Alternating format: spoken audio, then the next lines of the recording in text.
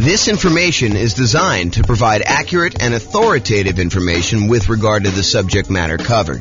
It is offered with the understanding that the presenters are not engaged in rendering legal, accounting, or other professional services. If legal advice or other expert advice is required, the services of a competent professional should be sought. Welcome to the Patterson Real Estate Investing and Real Estate Financial Planning Podcast. Learn all about investing in real estate in Patterson, New Jersey, with a combination of real estate financial planning and modeling with numbers specific to Patterson, plus syndicated, more generalized recordings of live and pre-recorded real estate investing classes, not all of them specific to Patterson. Be sure to stay tuned after the podcast for a message from our sponsors. Okay, I'm back. And now we're going to go over your financial independence. Specifically, what does it mean for you to be financially independent? And we want to look at this more than just sort of like generic concepts. We really want to dig into this a little bit. And then specifically what we'll do once you kind of get a gauge of what it means for you to be financially independent is, does buying this property, because remember, this is coaching for you to be able to buy a property in the next 90 days that moves you toward being more financially independent, toward your goal of financial independence while prices are high, interest rates are high, and rents are lagging. So does buying this property move you closer to financial independence? We need to look at what financial independence is mathematically for you. So let's define it so that we can answer this question. So this is financial independence. And I like to think of financial independence as having 5 parts. And if you want to simplify it even more, it's really 3 parts. And then one of them is really 3 things. Okay. So if you want to think about it that way. So what it is number one, because we're talking primarily about real estate and rental real estate, it is the net positive cash flow from rental properties. That means you take all the income from your rental properties, the rent, and any other income you might have, minus all of your expenses, including vacancy, principal and interest on the loan, taxes, insurance, private mortgage insurance if you've got PMI, maintenance, management, all of the expenses on the property get subtracted out. And whatever is left over net after all of that is what your income is that counts toward you being financially independent.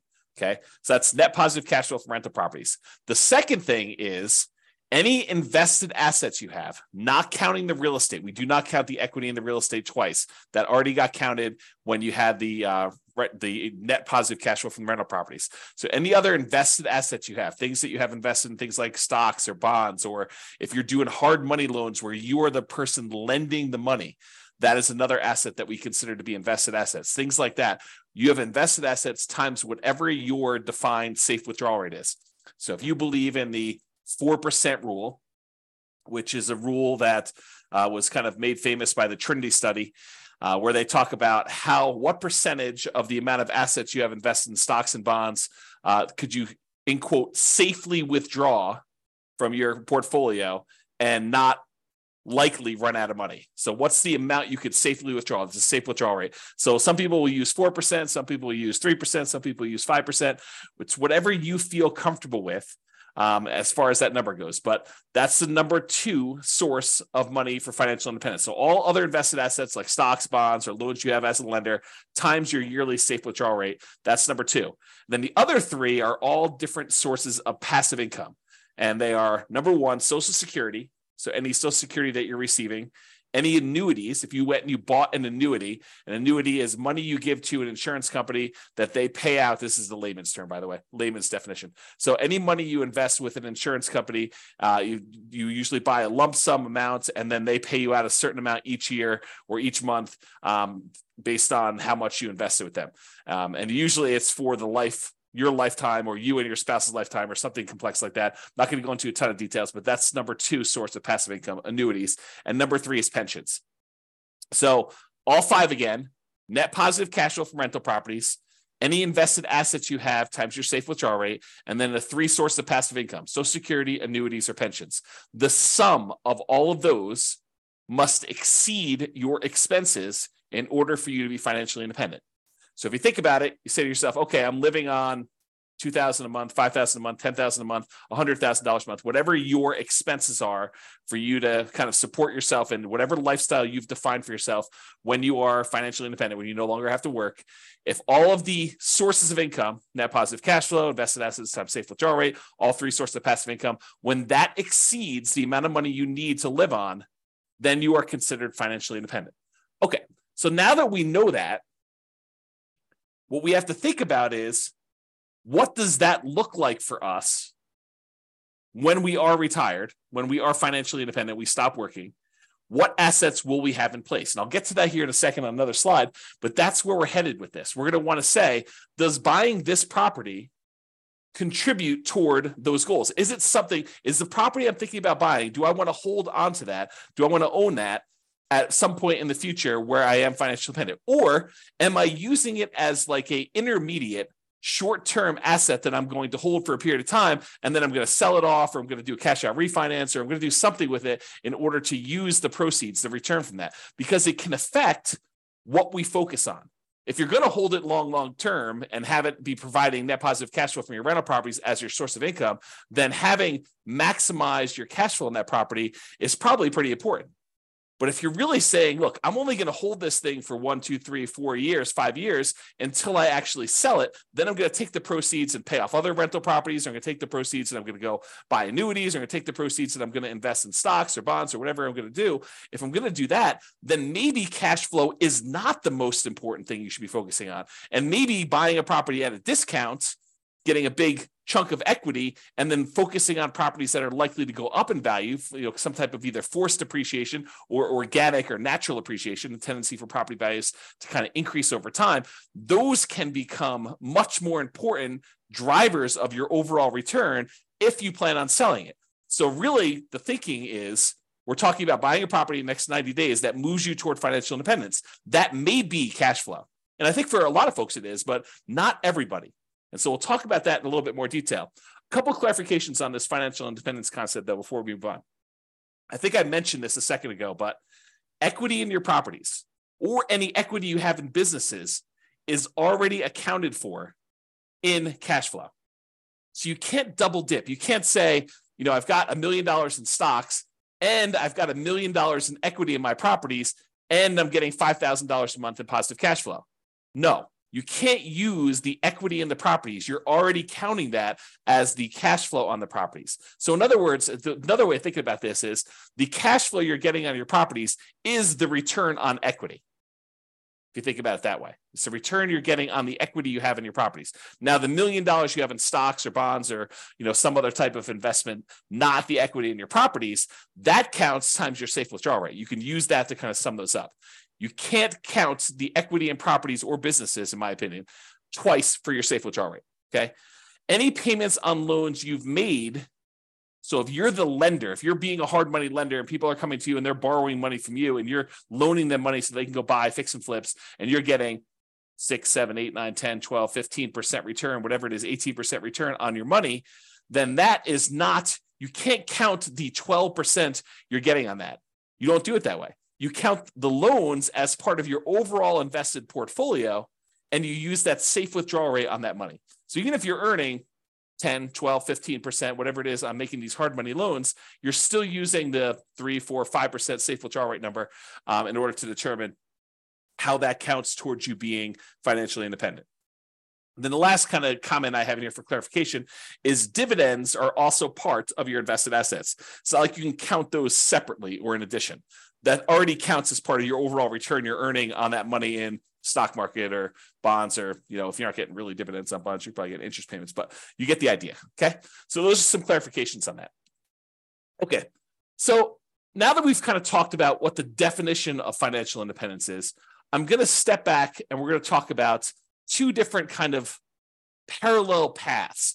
One is what I call phases of financial independence. It kind of tells you what phase you're in on your journey to becoming fully financially independent. And then I have stages. And the stages I borrowed from, I think it's, what is the name of the website? I have it linked up here. I'll tell you what it is in a second. The phases of financial independence, though, is sort of like my concept. The other ones are ones we got from the internet, and I'll show you where those are. I think it's Wallet Burst, if I'm not mistaken. So, okay, so phases of financial independence.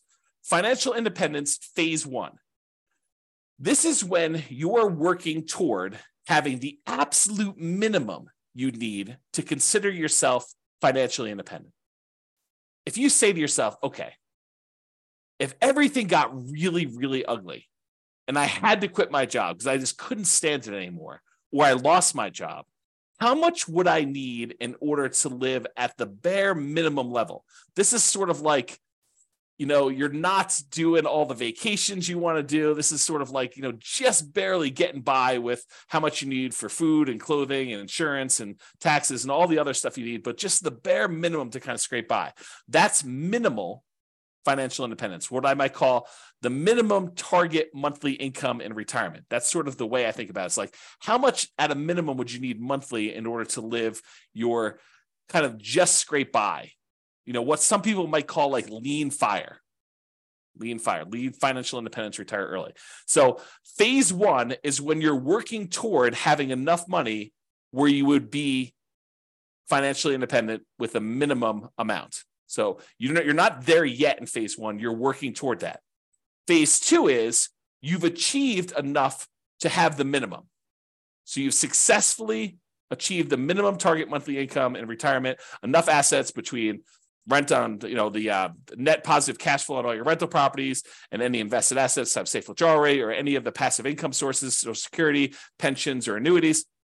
The sum of all of those meets your minimum threshold. That's the point where you get to where you're like, okay, I could take a sigh of relief.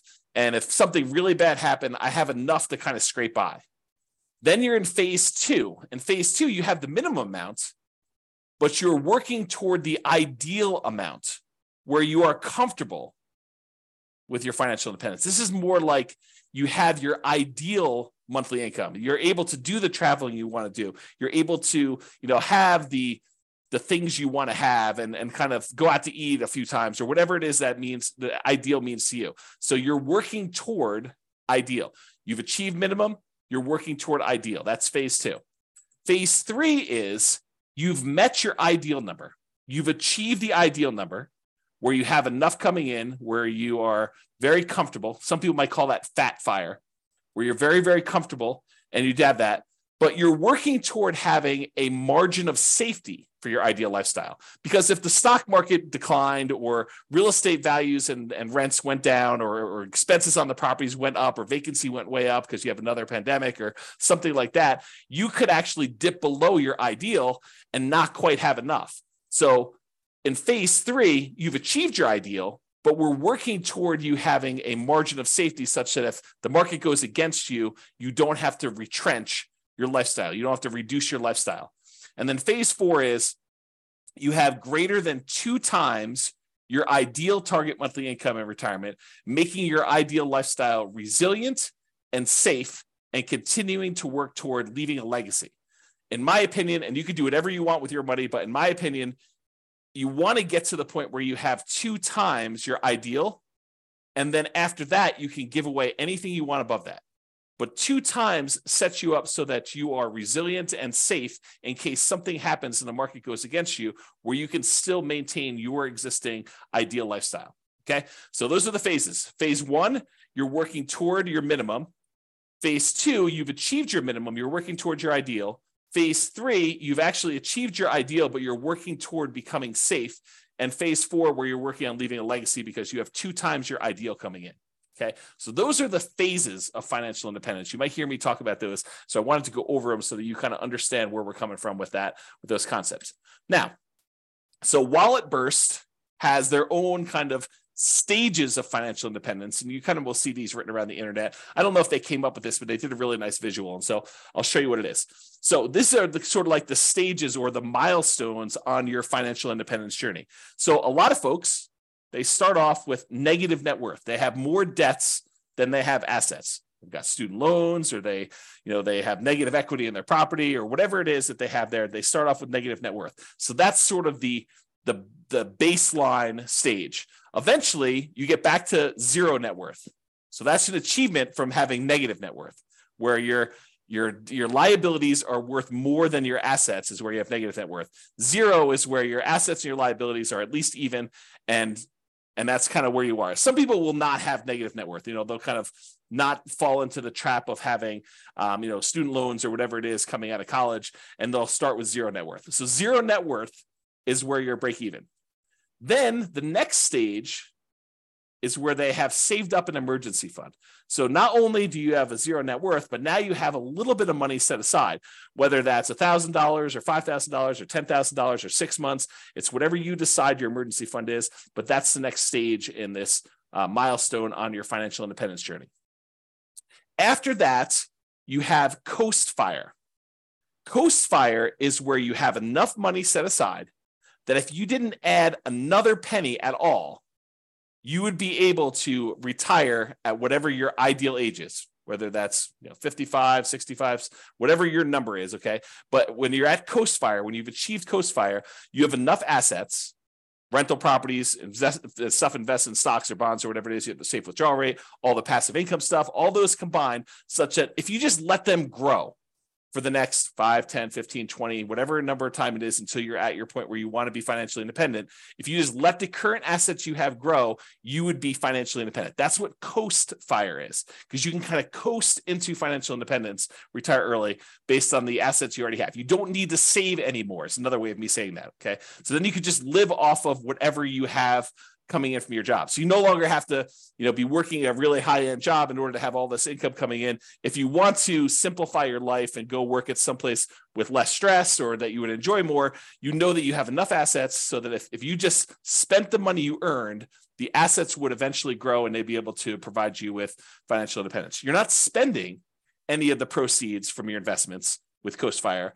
but if you just left them alone, they would eventually grow and lead you to financial independence. That's Coast Fire. Barista Fire is where you have some assets, and combined with the amount of money you're getting from some of your investments, you can supplement it with a part-time job or a job that you really love doing that's not really a high income earning job, or maybe it is high income, it doesn't matter, but you're doing some work and you have some assets, some of your financial independence assets that are throwing off some money, and you're living on some of those. So it's a combination of you're living on some of the investments and you're getting some from your job. That's Barista Fire. It's like you work at Starbucks part-time for health insurance and to get 20 hours a week or whatever it is you want to do there, as an example. Okay, so that's Barista Fire. Lean Fire is where you have enough that you could live that minimum target monthly income and retirement number, that minimum number. So you're able to just scrape by. You have enough assets where you don't even need to work as a barista anymore. You could sort of get by. Then regular Fire, sort of a arbitrary definition, but you're able to live and be financially independent there, versus Fat Fire, where you have more than enough where you can live your ideal lifestyle. So that's sort of the stages of financial independence or milestones on your financial independence journey. And in case you're wondering how the phases versus stages kind of overlap, phase 1, remember, that's the one where we're working toward you becoming, you having your minimal target monthly income in retirement. That really consists of having a negative net worth, having zero net worth, having an emergency fund, having Coast Fire, and being Barista Fire. So all of those consist of phase 1 for me. Okay, so this is the normal wording you might hear online, have negative net worth or zero net worth or emergency fund or Coast Fire or Barista Fire. That's really what I would refer to as phase 1. You're working toward having that minimum or lean. Then phase 2 is you've achieved Lean Fire. So that's kind of where it is there. And you're working toward Ideal Fire. You're working toward Fat Fire. So phase 2 for me consists of Lean Fire and regular Fire. Phase 3 consists of Safe Fire, which is what phase 3 is for me. That's Fat Fire in the normal kind of like nomenclature. And Fat Fire is when you have more than enough, you're living your ideal lifestyle. And then I also throw in phase 4 there as well, where you're working on leaving a legacy. You have more than 2 times your ideal, and it's much safer because the market can go down and you're not going to have to give up any of your ideal lifestyle in order to continue living at that level. Okay. So those are the different phases and also different stages for financial independence. Okay.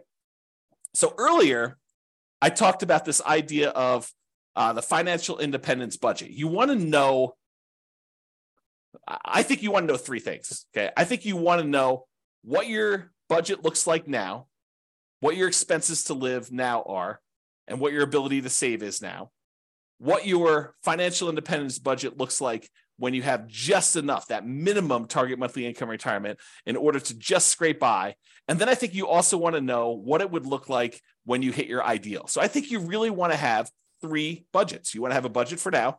And then how does that look different if you had to cut back, scale back, and you no longer had a job, or you no longer wanted to work at your job and you wanted to live off your investments? What would your budget look like for that minimum one? And then what would your budget look like if you were living your ideal lifestyle? So it's kind of like those 3 different things we've got there.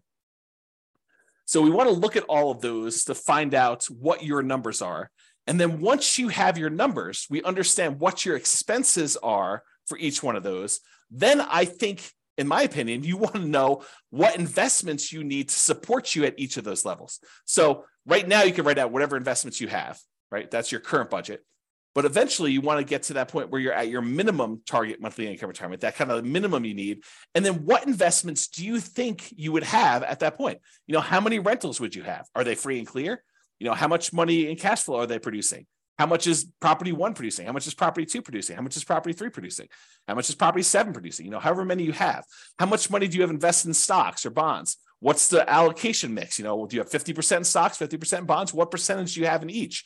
And then what's your safe withdrawal rate number for that? How much money do you think you'll get for Social Security? And when does that start? How much money are you getting from your annuities? Or how much money do you have for a pension? Not everyone has a pension, but how much money are you getting from each of those different sources so that you can see when I am at my minimum target monthly income in retirement, when I'm at that kind of lean fire number, what does my expense budget, my budget of expenses look like? And then what do my assets look like that will support me there? Then once you have that, and you do the same thing for ideal, right? You go look at whatever your ideal one is, you say, what assets would I have for each one of those? But once you get to that point, okay, I think when I get to my minimum target monthly income, I'm going to have 3 free and clear properties and $500,000 in stocks and bonds in whatever split I've got, 80-20 with 80% being in stocks, or whatever it makes sense for you times your safe withdrawal rate. I'm going to have a little bit coming in from Social Security, but that's not going to start until I'm age, whatever it is, 65. And then I don't have any annuities and I don't have any pension. It's probably pretty common sort of setup. You've got some real estate, you got some money invested in stocks and bonds, and then you've got, nothing in, maybe a little in Social Security from your job, but probably not a pension, probably not any annuities, or maybe you have different. So you go look at whatever you would need for that. And then you say, okay, where am I short? Right now I've got 2 rental properties, or I've got 6, but their cash flow is really poor. It's $100 or $200 a month when I really need to have $3,000 a month produced by these things. So I need to get to the point where I've got 6 now, but I need 3 and free and clear. And so the plan will be, which ones are you keeping, or are you going to sell all 6 and buy 3 new ones? You need to know, which ones are the ones that I'm going to pay off, and which ones am I using as sort of like rocket boosters to get me to the point where I could take the money, the proceeds from the ones that I've gained some equity in because the property value has gone up and I paid down the loan. I'm going to take that, pay all the expenses on selling it, take that money and pay off the ones that I have there in order to get to the point where it's my minimum target monthly income or my ideal. So really what you're looking to do is you're looking to determine what's your budget now, what's your budget when you're at that minimum target monthly income or lean fire, what's that budget when you're at your ideal target monthly income in retirement or fat fire, and what are the assets, what's the financial independence assets distribution, the allocation you have for each of those levels. What is it right now? What will it be when you're at that minimum? And what will it be when you're at that ideal? And you want to plan for that. Then the question to ask is, does the property I'm looking to buy right now move me toward that goal? If you're at, you're working toward your minimum, does it get me closer to that minimum target monthly income retirement? Is the property I'm buying one that I'm going to use as a rocket booster to pay off other properties because I'm not going to keep this to be free and clear? Or is this one of the ones that I want to ultimately pay off and keep long-term? It's kind of, what are you thinking with that property? What is it going to be for you? So that's what you want to be thinking about. And you want to do the same for ideal. Okay. And to help you, I've got a ultimate financial independence retire early budget. And it really is 3 budgets in one. It's got your current list of all your expenses, your minimum, that's your minimum target monthly income, your ideal. And then at the end, it will allow you to put in kind of your current annuity, Social Security, pensions, and net rental property cash flow. And it will tell you how much you need in stocks and bonds at whatever safe withdrawal rate you put in order to make up the difference In some cases, it's zero because you're already there, right? And then it will do the same for your current, your minimum, and your ideal. And I probably will do a whole separate video walking you through how to use this budget. But your homework is to do the budget because you want to know, where am I now? What's my minimum? What's my ideal? And then does buying this new property move me toward that goal? Because one of the worst things we could do, maybe it's not the worst thing we do, but it's up there. One of the worst things we could do is we could buy a property that doesn't actually move us toward our goal. Maybe it's a property that cash flows, but maybe we don't need cash flow right now. Maybe what we really need to do is be paying off this other property. And maybe we shouldn't be focusing just in on cash flow if we can get an overall return higher if we look at all of the other aspects and not just focus on cash flow. Just as an example, imagine you're in a market where you have really good cash flow. Let's call it $200 a month on a reasonable down payment.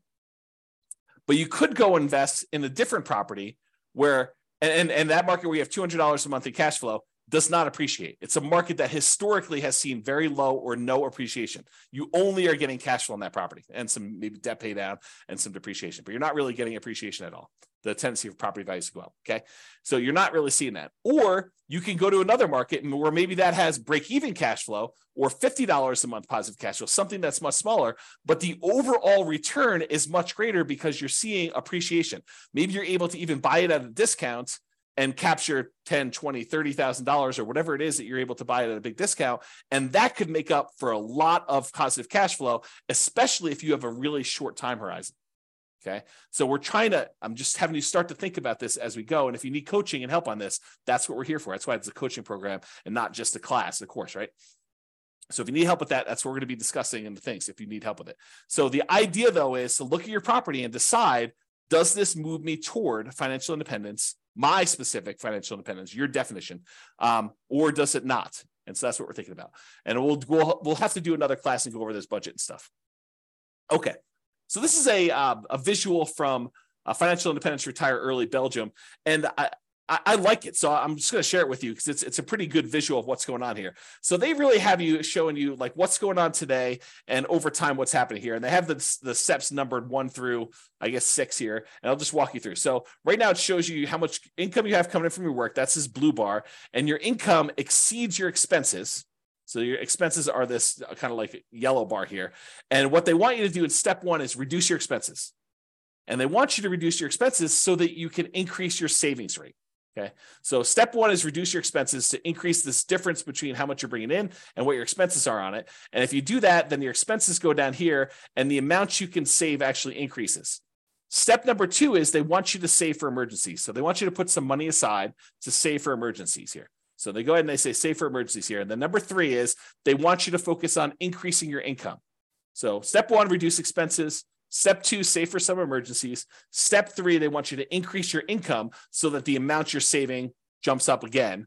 Then you take the amount of money that you've got from increasing your income and reducing your expenses, the larger amount that you're able to set aside, and you invest that efficiently. That's step 4. Okay, so they're telling you invest that.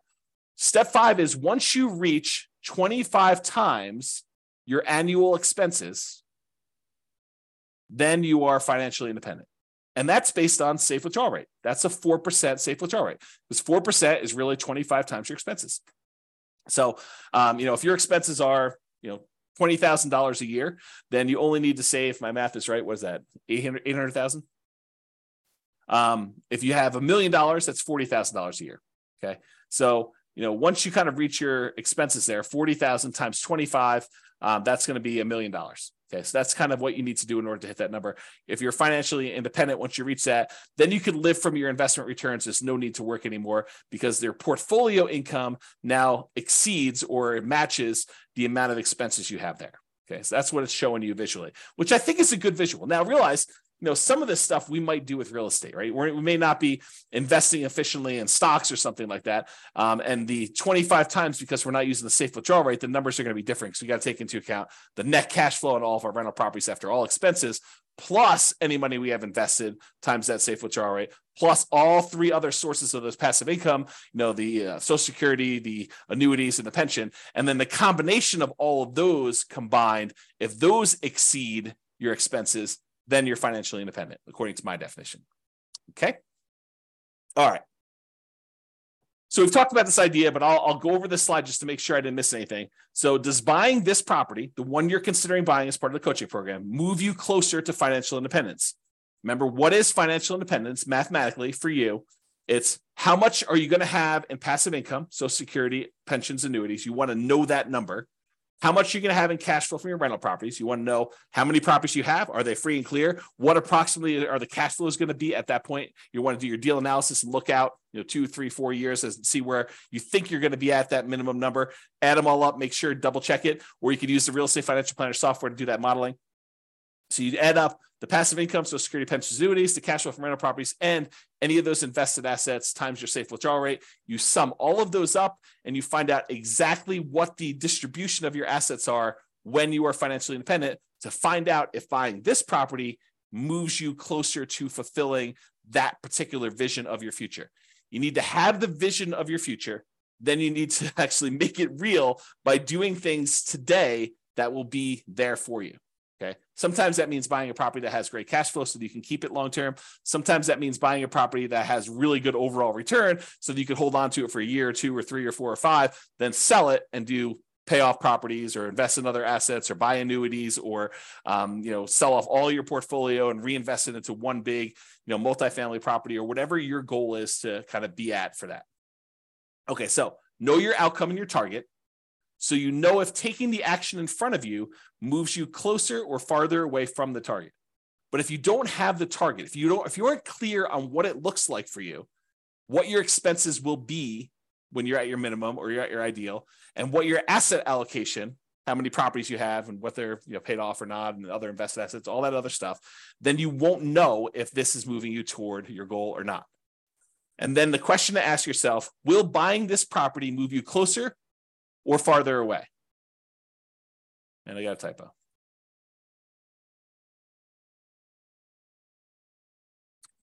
Or farther away. Okay, resuming. Okay. And if it's going to be farther away, should you wait? Should you wait for a better deal? And I'll do this analysis again. I'll do another special module probably once I get through the core 20 modules where I show you what the impact of waiting is. And I'll do the extreme waiting. I'll do the waiting of you save up money and buy properties all cash. Okay. And we'll show you what the penalty is for waiting. For most of you, it's not as bad as you think. And so waiting is not a bad thing to do. If it makes sense for you to kind of like save up a little bit more, then that's not the worst thing in the world. It doesn't penalize you as much as you might think. And I'll show you exact numbers on that. Okay. And rarely in life is something a straight line. Usually there's zigging and zagging. You may be acquiring more properties than you need with the expectation of, higher than stock market rates of return when you're investing in these properties because you're actively managing them. And then you're able to eventually sell some of those properties off and pay off others, or convert the proceeds to investing something other than real estate, like stocks or bonds or whatever else you're investing in, or annuities, and then live off the safe withdrawal rate or the annuities or whatever else you're investing in. So a lot of times it's not straight line where you're buying a property and you're immediately paying that thing off. In fact, we'll do math and I'll show you which one's faster and safer, because we'll look at the measures of risk as well in the coaching. So we'll look at and say, look, if you do it this way, you're getting this return by paying off your debt, which is usually the return. The return you're getting is the interest rate on your mortgage, which when you have a 7% mortgage isn't probably the worst thing in the world to pay off. But if you've got a 3% or 4% mortgage, maybe that's not the one you want to pay off. If you can invest in something else and get higher than a 3 or 4% return, especially if it's a very solid, very likely return. Okay. So your intentions, your desires, and your plan can and probably will change over time. So we're taking a snapshot today of your best guess as to what you think it'll be when you get to your minimum. But a year from now, when you have more numbers, you have better numbers, you're like, okay, well, now my properties went up a lot faster than I thought. I got a lot more equity than I thought. And maybe my cash flow is better than I thought or worse than I thought. do I need to adjust my plan? Do I want to have more free and clear properties or less free and clear properties? Or maybe my expenses increased a lot faster than what I thought inflation was going to be. So all of these things can and probably will change. So your plan's not set in stone. There's no perfect plan, but planning is helpful. It gives us something to aim for so that we're likely to move toward that, even if we have to adjust a little bit later. Okay. So I think a lot of real estate investors have cash flow as their goal.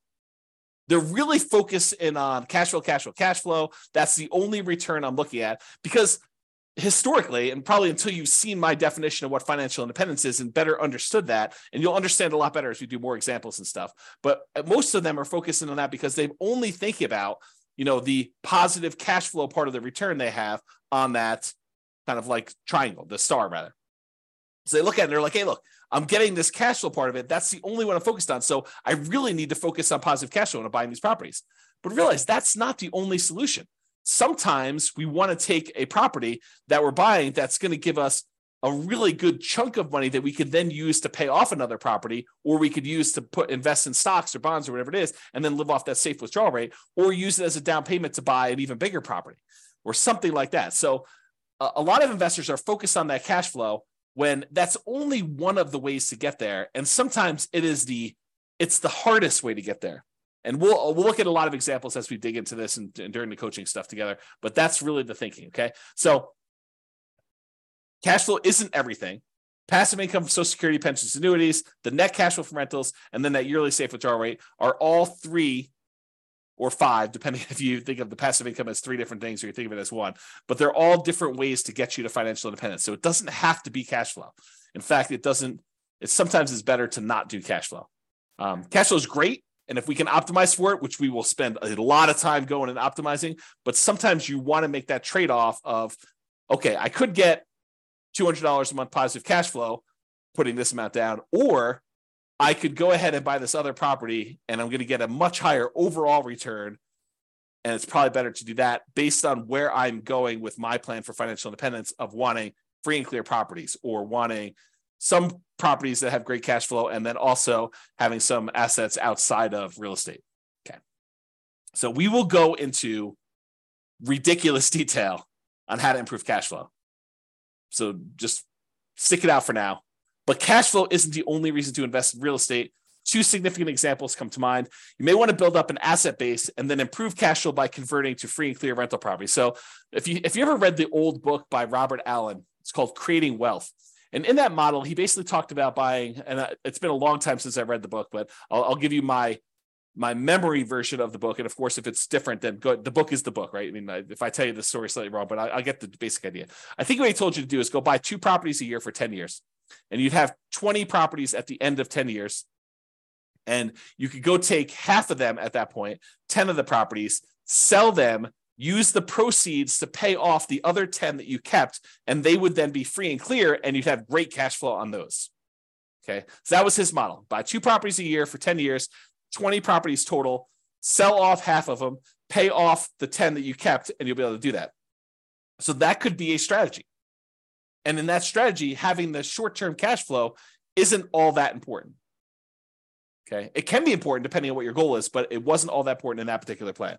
Okay, so you could then buy a bunch of properties and then naturally pay off properties with cash flow. Any extra cash flow you're getting, you're really using to pay down the debt on them to get them free and clear as fast as you can. Or you take the extra cash flow you've got on the properties and you invest it in something else, stocks or bonds or whatever, let that grow at 6, 7, 8, 9, 10%, whatever you're able to get in the stock market, that you feel comfortable with. And then you could take the proceeds from that and use that to pay off, 3 or 4 or 5% mortgages that you have saved up. And if you're getting a higher return on keeping the money invested in the stock market, then it's actually faster to keep the money invested in the stock market until you have enough to completely pay off the mortgage than to take the money, pay off the mortgage at 3 or 4 or 5, 6%, when you could be earning 6, 7, 8, 9, 10%, whatever it is that you're able to earn on the other investments that are not real estate. Okay, so some thoughts there. Or you may want to grow your assets with real estate, then convert those assets to annuities or yearly safe withdrawal rate on invested assets. We talked about that idea. You want to go and say, okay, I'm going to buy 10 properties over the next 10 years. So I'm going to move into each one, live there for a year as a nomad, and then, put low down, 5% down, buy a property, convert that to a rental, and repeat that process until I have 10 rentals that I put 5% down on each. And then at the end of that, I'm going to take all of them and I'm going to sell them off, take the big chunk of money that I have accumulated from the property values going up and the loans being paid down and whatever little cash flow I had, if any, by doing that strategy, and take that big lump sum of money, invest it in the stock market and bonds, and live off that as a safe withdrawal rate, or take that big chunk of money and buy yourself annuities so that you have an insurance product that you have longevity with, and you're not going to run out of money by having your money invested as annuity, because that's for your life, the duration of your lifetime. Okay. All right. So let's now talk about why building up your assets and why the first $100,000 is the hardest to acquire. And then we're going to return to real estate for building up your asset base. So I'm going to kind of diverge for a second, talk about why the first $100,000 is the hardest. And we'll go into detail on that, and then we'll return to real estate. So first 100K is the hardest. So Charlie Munger, who is Warren Buffett's partner, this is a quote from Janet Lowe in Damn Right, Behind the Scenes with Berkshire Hathaway billionaire Charlie Munger. So here's the quote. Charlie Munger has said that accumulating the first $100,000 from a standing start with no seed money is the most difficult part of building wealth. So this is me commenting now. So he's basically telling you that first $100,000 that you take the time to acquire is the absolute most difficult part of building wealth. You got to do the first one. In a lot of cases, buying that first owner-occupant property with nothing down, or 3% down, or 3.5% down FHA, or 5% down conventional loan, moving in there, living there for a year or two, and then converting that one to a rental when you finally saved up to buy the next property with nothing down again, do a VA or USDA loan if you hadn't done one before, or saving up 3% down and doing your your conventional loan, or doing 3.5% down FHA to buy a single family home or a duplex or a triplex or a fourplex, and kind of repeating this process until you get to the point where you've now got $100,000 in equity. You need to do whatever it takes in order to get there. That's what he's basically telling you. And he's talking about stocks, but I've converted it to real estate for you. Okay. I'm going to continue with the quote. Making the first million was the next big hurdle. So all the kind of math we're going to talk about here about earning your first 100K and then using that to kind of build up to $1 million, that applies when you get to $1 million and you're trying to grow to 2 million or 3 million or 4 million or 5 million or 10 million or whatever your number is there. Okay. So to continue with the quote, to do that, a person must consistently underspend his income. You need to be saving money. And I'll continue with the quote. Getting wealthy, he explains, is like rolling a snowball. It helps to start on the top of a long hill, start early, and try to roll that snowball for a very long time. The longer you have where you're investing and you've got this money working for you, the better off you're going to be. Okay. So here's another quote from Charlie Munger. Same idea though. The first 100,000 is a bitch, but you got to do it. I don't care what you have to do. If it means walking everywhere and not eating anything that wasn't purchased with a coupon, find a way to get your hands on $100,000. After that, you can ease off the gas a little bit. Okay. So do whatever it takes in order to get that kind of lump sum, that seed capital of $100,000 to be able to start from there. And then you can kind of grow it. So this is going to show you if you were investing $10,000 per year at 7% interest, and I assume that you added the $10,000 the last day of the year or the first day of the next year, if you want to even think about it that way. And so in year one, at the end of year one, you put $10,000 in. So you didn't earn any interest on the money in that first year. But then in year two, you earned $700, 7% on the $10,000 in interest, and you added another $10,000 at the end. Okay, so in year two, at the end, you have $20,700. In year three, you have about $32,000 and change. Year four, you have $44,000 and change. Then $57,000 next year, $71,000, $86,000, till finally 7.84 years from starting, where you're saving $10,000 a year, you've saved up your first $100,000. That's assuming a 7% return. Now, real estate typically has slightly better returns than that. And so we'll talk about what the returns are for real estate in another class, and we'll go into some detail as to how you could speed that up, especially if you're buying some properties at discounts or whatever you're doing there. We'll talk about some of those strategies. But it took you 7.84 years with you saving $10,000 a year to get to that first $100,000. So you might be a little bit discouraged, thinking to yourself, man, if it takes me 7.84 years to get to 100,000, if I have to do that 10 times in order to get to $1 million, if I want to have $1 million saved up for retirement, that's going to be like 78 years to get there. It doesn't work that way, though, because the first year is the hardest. It's the longest to do that. Saving the same $10,000 that you were saving in the first year, it only takes you 5.1 years to earn that next 100,000. So to go from $100,000 at the end of 7.84 years, it only takes you 5.1 more years in order to get to the point where you have 200,000. That's 35% faster than the first one. So this speeds up.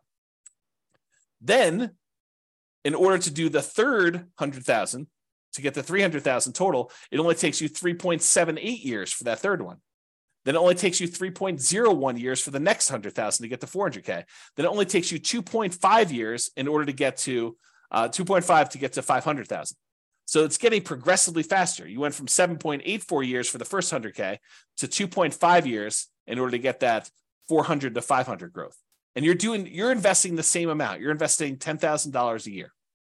But the rest of it is coming from the investment growing at 7% per year. Okay. In order to get to $1 million, okay, it takes you, what is this total time here?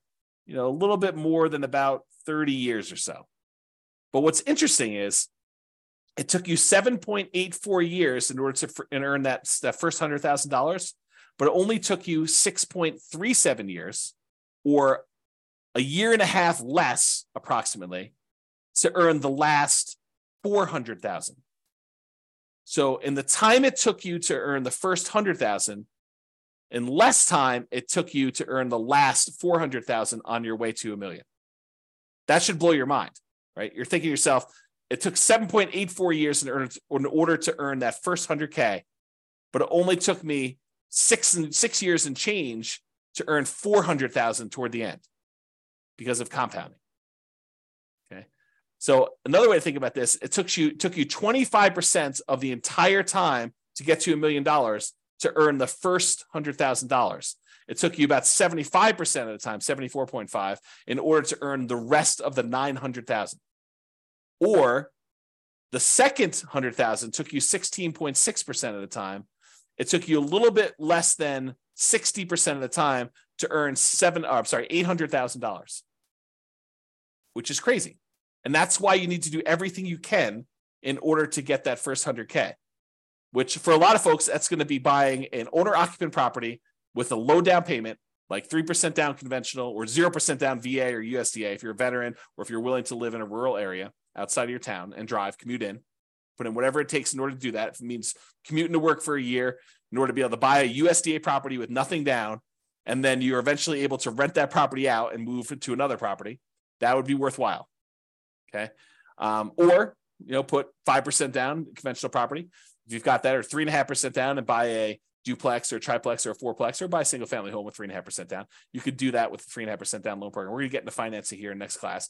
Or you just go ahead and buy, traditional 20% down payments if you've got those, 15% down payment if you're willing to do PMI, 25% down if you want to improve your interest rate, which we'll talk about all these strategies when we get to financing. Okay. All right. So that was all using 7% return on your money, but leveraged real estate's probably not 7% per year.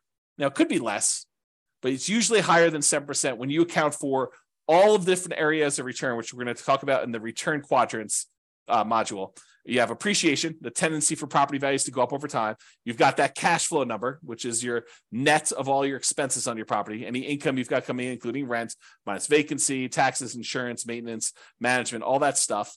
And in some cases, that will be negative, but the overall return might still be positive because appreciation and the other returns are still big enough that they overcome the negative cash flow. You have debt pay down is another area of return. So the amount of money you're earning by paying down how much you owe on the loan each month, if you've got an amortizing loan, which we're going to go over all this detail in the modules, but it's kind of a preview. And then depreciation, the tax benefits of owning the rental property. When you take into account all those returns, plus the return from reserves, which we didn't really talk about here, then you'll be able to see that that's probably greater than 7% overall, especially if you're leveraged. Okay. And especially if you acquire an owner-occupant property, one you're going to move into with little or nothing down. You put very little down, the returns get crazy because the return is a small number. The return is large on the small amount that you put down, with 0% down or 3% down or 3.5% down. The returns just get out of whack, crazy good. And maybe even convert it to a rental after living in it for a year using the nomad strategy, which is nomad strategy is that buying a property as an owner occupant, living there for at least a year. It's a requirement of the lender that you live there for a year. And then after the year, you can convert it to a rental and you have very little money left in the deal. So if you imagine for a second that you had saved up 20% down to buy a rental property, you technically could buy probably 4 properties with that if you put 5% down on each over 4 years. So instead of buying 1 property with 20% down, you could buy 4 5% down properties, move in, live there for a year. At the end of the year, move out, convert that one to a rental, buy another one 5% down, live there for a year, convert, then move out after a year, convert that one to a rental. Now you got 2 rentals, move into the third one, 5% down, and repeat the process until you get as many rentals as you want, continuing to put that 5% down. Okay. That's really the nomad strategy, which we talk about when we talk about strategies, which I believe is the next module. Okay. Property life cycle. And this relates back to what you're going to do with the property, right? So let's talk about this. So for the property you're considering buying, right? This is a coaching program about you buying a property in the next 90 days. The prices are high, interest rates are high, and rents are light. So what are you planning? What's your proposed property life cycle for the property? You're going to buy it, then do what? That's the question, right? You're going to buy it, then do what? Well, here are a couple options. It may not be all inclusive, but these are some of the big, pretty more common options you have. You could buy it, then you could sell it immediately. For example, let's say you want to flip a property to fund reinvestment or to pay off other properties. So you're like, look, I don't have a lot to put down, but I do have some money and I can go find a property that I could buy at a discount, put a little bit of sweat equity into it, fix it up, resell it, walk away with the down payment I had back, plus some profit on that, $10,000, $20,000, $30,000, whatever your number is in your marketplace that you're able to do for these flips. Then you take that money and you go and you reinvest it into something that you ultimately want to do. So you could buy this property with the intention of flipping it to then reinvest. Or maybe you're doing flips in order to pay off properties that you already own to get you to financial independence. You go look at your numbers, your budget, you say, look, I need 3 free and clear properties in order to be financially independent. And that's what I would like it to look like. I want free and clear properties with great cash flow. So now you're like, okay, well, if I'm going to go buy another property, maybe I buy a property that I'm going to make $10,000, $20,000, $30,000, $40,000, $50,000 by flipping it and use that money to pay off the properties you already own. Okay. So that could be what you do. Or maybe what you do is you flip properties, you keep the money that you made in profit to use on your next flip. So you have to borrow less money if you really want to in order to do the flips, use some of your own money to be your source of funding for the flips. And then you kind of take the profits out again. And then eventually you have enough where you could pay off the entire mortgage in full. And then you do that in order to be financially independent. So you could look at it that way. So what's the proposed life cycle of the property you're buying now? Are you going to buy it, then sell it immediately? That's one option. Are you going to buy it now, then you're going to sell it within 5 years? And you're going to maybe do the same thing. You're going to fund either reinvestment by use as down payments for additional purchases or maybe stocks or bonds, whatever you're going to do, or pay off other properties with it. And what are you going to reinvest in? We talked about this, stocks, bonds, leverage up with real estate, use it to put another down payment and acquire additional properties with it. Maybe you want to deleverage real estate. Maybe you want to buy free and clear properties or do lower loan to value. You're like, hey, look, I'm having a hard time making properties cash flow, even with all the strategies we're talking about. Maybe it makes sense for me to, buy a property, sell it within 5 years, and then put 25% down as I acquire properties to get better cash flow because I need that for whatever my financial independence goals are and my timeline. That's an option for you. Okay. Or if you're going to sell within 5 years, a lot of times we were doing that if you live in a property 2 out of the last 5 years, any gains you had on that property are zero. Capital gains you have on that property are zero, up to some limits. There's some limitations on that. Okay. Or maybe you're doing lease options where you're buying properties and you're immediately putting a tenant buyer in the property, and they've got a year or 2 or 3 in order to be able to buy the property from you at a pre-agreed upon price. And so maybe the strategy is you're buying these properties to get your profit out to then reinvest in other things. We'll talk about this strategy more in the future too. So another proposed property life cycle might be you buy it, then you sell to either optimize or achieve financial independence. So you buy it, and then at some point in the future, 5 years from now, 6 years from now, 10 years from now, 15 years from now, you sell all the properties that are extra that you can use the proceeds from to pay off the properties you're going to keep and have free and clear properties. So you sell when you can convert real estate into paid off free and clear properties. Or maybe you get to the point where you're like acquired a bunch of properties and 16 years in the future, you have enough equity in your properties such that after all the expenses of sale, you can sell all of them. And whatever you net after real estate commissions, closing costs, capital gains taxes, and depreciation recapture taxes, all the taxes on that, you could take the proceeds and then you can invest that in stocks, bonds at a safe withdrawal rate. You can eliminate all of the active headaches of having to manage properties, because it might be more work for you to manage properties, even if it's a better return. And you're like, look, in retirement, I really want to be completely done. I want to unplug and I just want to put my money in stocks, bonds, or annuities or whatever I can do. And you're going to actually sell all your real estate and convert it to there. So you can do that calculation to find out when selling them all leads to that. Okay. Or maybe you sell to de-risk when you reach financial independence.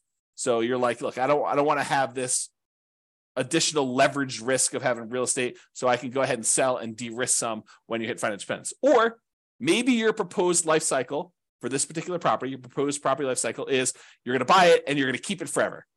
You pay off the loan naturally over whatever the amortization period is, 30-year loan, you pay it off over there, and then you keep it for cash flow. Or you're going to keep it forever, you're going to invest in something else temporarily. So any proceeds you have from cash flow on this property, you're going to invest in stocks or whatever it is. And then once you have enough from investing in stocks, you're going to then pay off the loan as a lump sum. You know, that something else might be stocks, bonds, whatever it is you're doing. And maybe you want to focus on the lowest mortgage balance first, or maybe you want to focus on the highest interest rate first. It's really up to you. And we could talk about which one is faster and how to optimize that and how that affects risk when we talk about some measures of risk later on and some strategies there.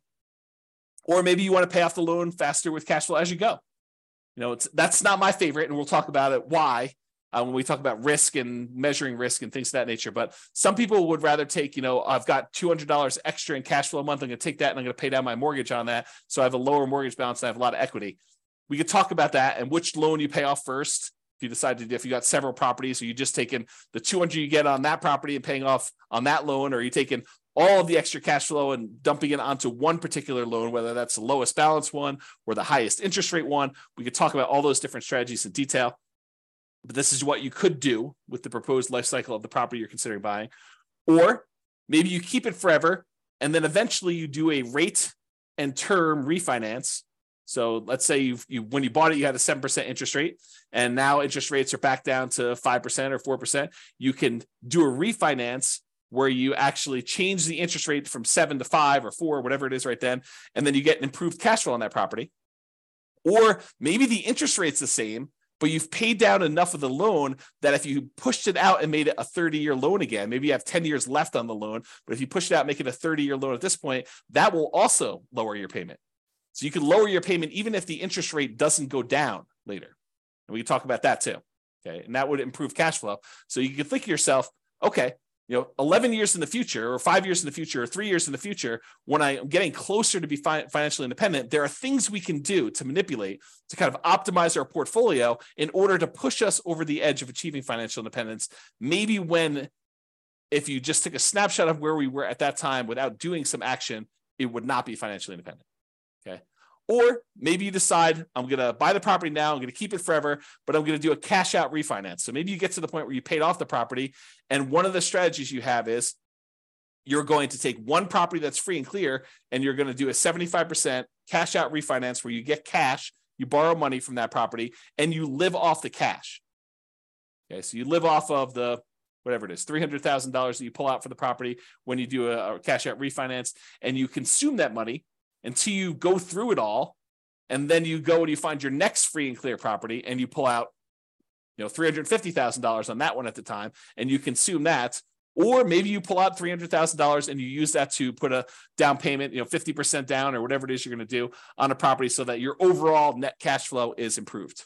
Okay. And we'll talk about those strategies as well. But that's sort of like the thinking of what are you going to do with this property? You're going to buy it, sell it immediately, sell it within 5 years, sell it eventually to optimize or achieve financial independence with my other properties or other portfolio stuff, or you're going to keep it forever and do some of those options. So those are what you're thinking about. So why does this life cycle thing matter? Well, if you plan to ultimately sell the property, then the overall return, not just cash flow, but the overall return might matter more than just cash flow. And I gave you this example before, where if you're in a market, you can get $200 a month in cash flow, but the property's not going to appreciate. Maybe you should not invest in that property if buying a property where the overall return is better is going to better serve you and get you to financial independence faster. And we'll discuss this in detail when we get to the module on return quadrants. But this is especially true if you have a very long horizon to achieving financial independence, when the overall return matters more than the short-term cash flow. So we'll talk about that in detail too. If you plan to keep the property, you're not going to sell it, then optimizing for cash flow might be the primary goal. You might be looking for a property that has really good cap rate, because cap rate's ultimately going to be what the cash flow on the property is going to be once the property is paid off. Okay. And this is especially true if you're getting closer to financial independence. If you've got a really short time horizon, then the importance of this cash flow is probably more important in a lot of cases, not every case, but more important in most cases when you do that. Okay. So that's all I got for you on your financial independence. I wanted to give you kind of a structure as to what financial independence means, some different ways of thinking about that, what the kind of stages and phases are as we kind of move toward those, a budget for you to do for homework to kind of figure out what it means mathematically, specifically for you, both what you have now and what your expenses and income are now, what you will have when you're at your minimum target monthly income, what you have when you're at your ideal. And then we kind of talked about some of this property life cycle stuff and kind of things you can think about related to that. And we talked about why 100K is really hard to do, but it's really important for you to do it to get that asset base growing so that you can then do things with your assets and manipulate them over time and kind of optimize your portfolio. All right, so that's all I got. Check out the next module. I think we're going to do real estate investing strategies next. And we'll go over a whole bunch of different strategies and talk about like what you're planning to do. And then we'll tie it back to, does it move you toward being closer to your goal of financial independence? And as we go through this, we'll start optimizing for cash flow. Bye-bye for now. With home prices up, mortgage interest rates up, and rents up, but not quite enough to counteract the higher prices and interest rates. Cash flow on rental properties in Patterson is harder than ever. Book a call with the Real Estate Financial Planner to apply our proprietary 88 strategies to improve cash flow on your rentals. See the show notes for a link to schedule your call and improve your cash flow today. If you're a real estate agent, lender, or professional in Patterson that wants to help our real estate investor listeners, consider reaching out to learn about collaboration opportunities with this podcast.